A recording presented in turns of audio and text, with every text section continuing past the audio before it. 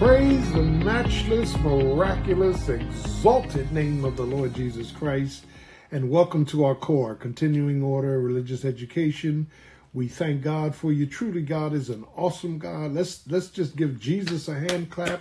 He's Lord, He's King, He's God, He's potentate, He's our power, He's our direction, He's our victory, and we thank Jesus for who He is. He died for our sins, was buried, and rose again with all power in His hands. And He promised through Paul, and we know that all things are working together for the good of them that love the Lord and are called according to His purpose. If you're like me, you're going through certain situations, but God's going to work it all out. He's going to bring healing and help, and we thank God for Him. In Jesus' name, amen. We're starting a new series on core, the equipment of God. And I want to take my time with this, and we'll be in Ephesians chapter 4, where Paul specifies not only the unity of the Spirit, the oneness, and he says that we ought to endeavor, that's a participle, ing, endeavoring to keep the unity of the Spirit painstakingly, even if it causes pain, keep the unity of the Spirit in the bond of peace. But then he goes on about God, amen, who ascended on high and gave gifts to men. And he goes into this matter of the gifts, some apostles, some prophets, some pastor teachers, some teachers, so forth and so on. And he tells us that these gifts are for the perfecting of the saints. Now, let me stop, pause, and park. It's for the edifying of the church as we all come, amen, in contact with the will of God. But let's start out with the perfecting of the saints. The word perfecting, teleos, is maturing. That the gifts were given to the body of Jesus Christ according to grace. Everyone has a different grace. Charis, the grace of God gives us the gifts as we edify one another and minister to others. And he says that these gifts are for the perfecting, maturing, teleos, of the saints. So God gives everybody at least one gift, and when they're used in the service of the Lord, we help others to mature. Okay? So one of the things I want to look at this particular core, when we think about the equipment of God based on our gifts. Now listen to Pastor. Scuba divers, in order to dive deep in the water, they must have a mask and a tank of air because they are entering an unnatural environment. And they are, when I say unnatural, they are entering an environment of water where they can't breathe. So they need equipment to help them to breathe underwater. And in a similar sense, we need God's equipment in order to sustain this satanic system called the world. That in this world, this is unnatural to the born-again believer, unnatural to the new nature. And if we're going to sustain and survive, we got to have equipment to help us make it in this system. God's not taking us out of the world. We are in the world, but not of the world. So what I want to suggest with that illustration in mind is that when we look at the equipment of the gifts of God, it says, amen, in the Bible, listen to this, the equipment begins, and this is the totality of Jesus Christ in our lives, amen, that God gives us the helmet of salvation. Now, the word salvation there means deliverance. God gives us the helmet because God wants to offset, now listen to Pastor, our ruptured reasoning. One of the tricks of Satan is that he wants us to think differently from the Word of God, think from the promises of God. He wants us to think, amen, aside from God's will. That's how he got Eve. He came with a question. He appealed to her flesh, lust of eyes, lust of the flesh, pride of life. And he made suggestions to her. And every day, Satan is making suggestions to her. Aren't you tired of this marriage? Aren't you tired of this ministry? Aren't you sick and tired of society? Aren't you tired of racism? Aren't you tired? All these suggestions are coming in. Social media, TV, cable, internet. All these suggestions are coming in that are not after God. So what's happening in the church? The church is silent because the church has fallen away, and truth is not being taught. Truth is not being preached. Truth is not being, emphasized. So we're left to ourselves in our thinking. As a man thinketh in his heart, so is he. Me too. I'm ravished at times with ideas that are not after God, with proposals that are not from God, with promises that God had nothing to do with. They're false. So what begins to happen? God gives us a helmet, a protective device, amen, of salvation, of deliverance. What he does, he gives us a helmet to cure our ruptured reasoning. Now let me stop, pause, and park, because your reasoning and my reasoning, all of our reasoning is not from God. It's what we feel. It's where we've been. It's our fractures, our history. It's our helplessness. It's our brokenness. Our reasoning. And if you keep asking a person, well, why do you think this way? Why do you reason this way? They'll get to a point where they can't answer, because all of these messages are coming in emotionally, psychologically, amen, mentally, to confuse us. And what happened with Adam and Eve? When they fell, when they partook of the forbidden fruit that was in the midst of the garden, they could have had all the fruit in the garden, but the one tree in the midst of the garden, the tree of knowledge of good and evil, God said, do not eat, because in the day you eat, you're going to die. You're going to start dying.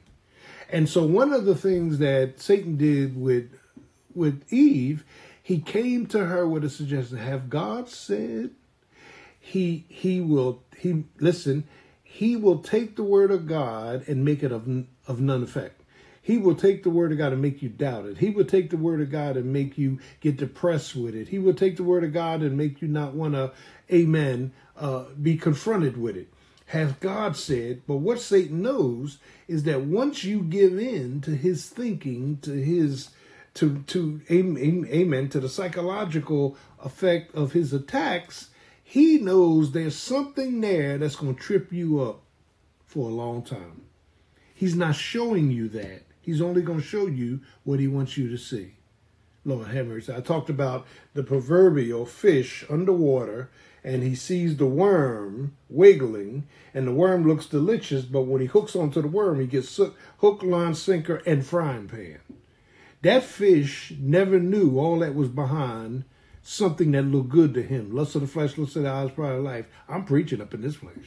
The fact of the matter is that we have ruptured thinking, ruptured reasoning.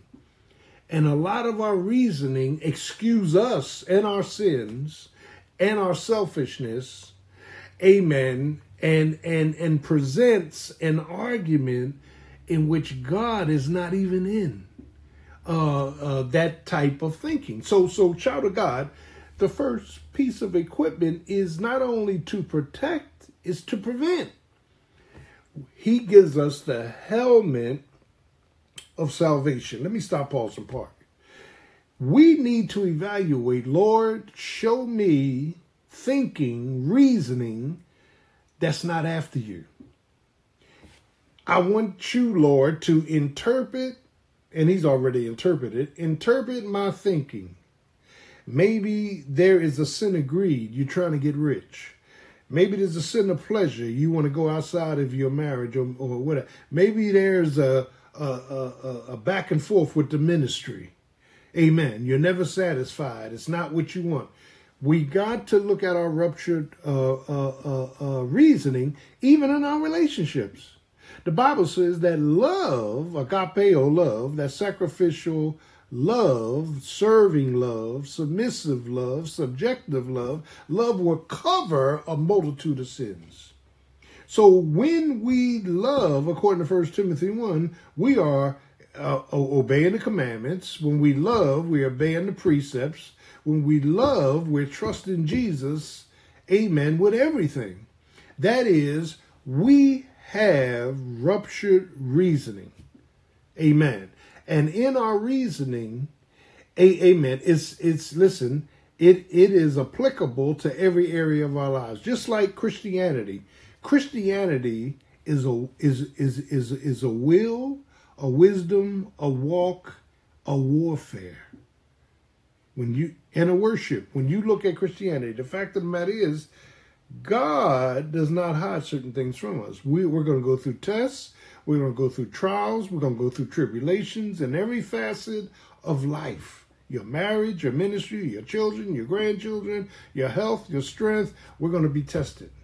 In Gideon,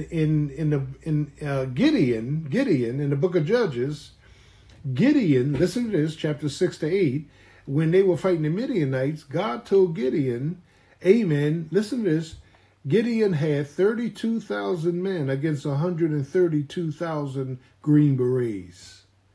And God told Gideon, you got too many, hallelujah, for me to get the glory.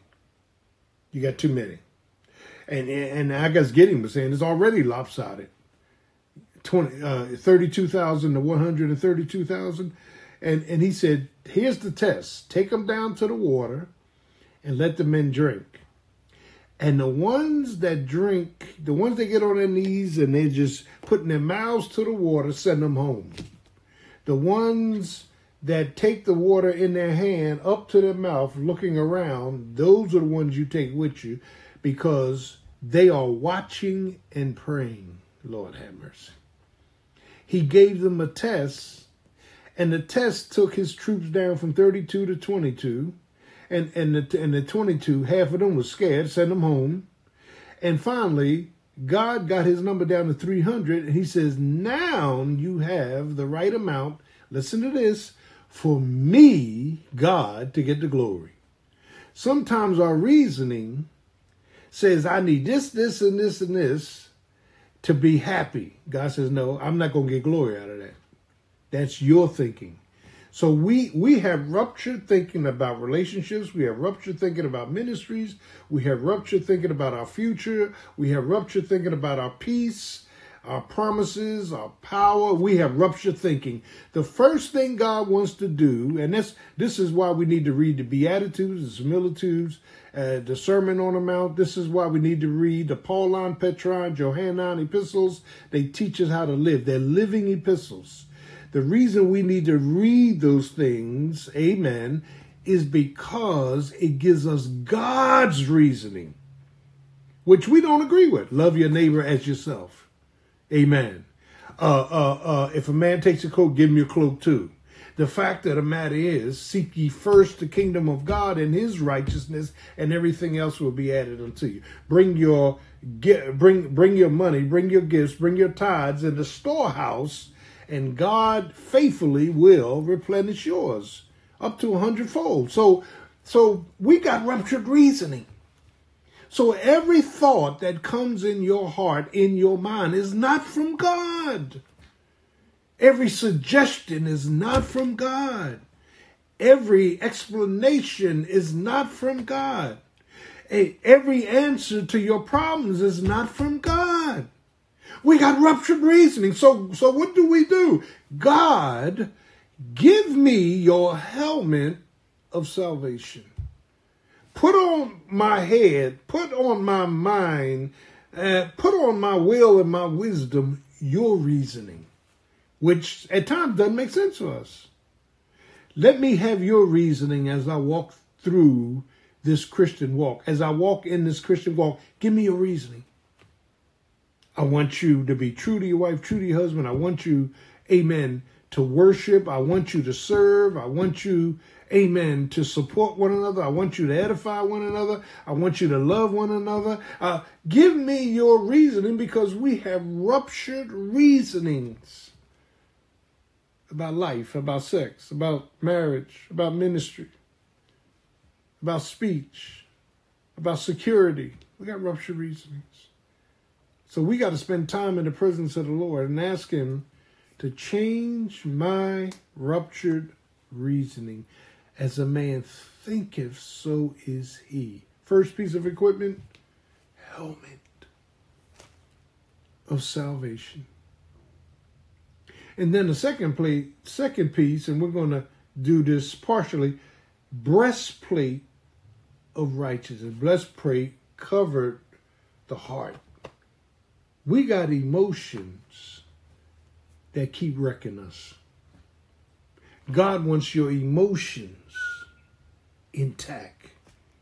Cover my heart, Lord have mercy, with your breastplate of righteousness. Give me a righteous heart. That I don't lean to my feelings, I don't lean to my emotions, I don't lean to my own thinking, I don't initiate my own outcome, I don't plan my own future. God, cover my heart. Cover my heart. Your heart is the seat of all your emotions, your soul, your intellect, your thinking. So these pieces of equipment, like the scuba diver, if I'm going to dive in the ocean and go underwater, I got to have a tank and a mask on. Amen. As I go on in my walk. I'm a scuba diver. I'm jumping in, I'm going low. It's unnatural for me to breathe underwater. I need equipment that allows me to be human and yet live and yet survive.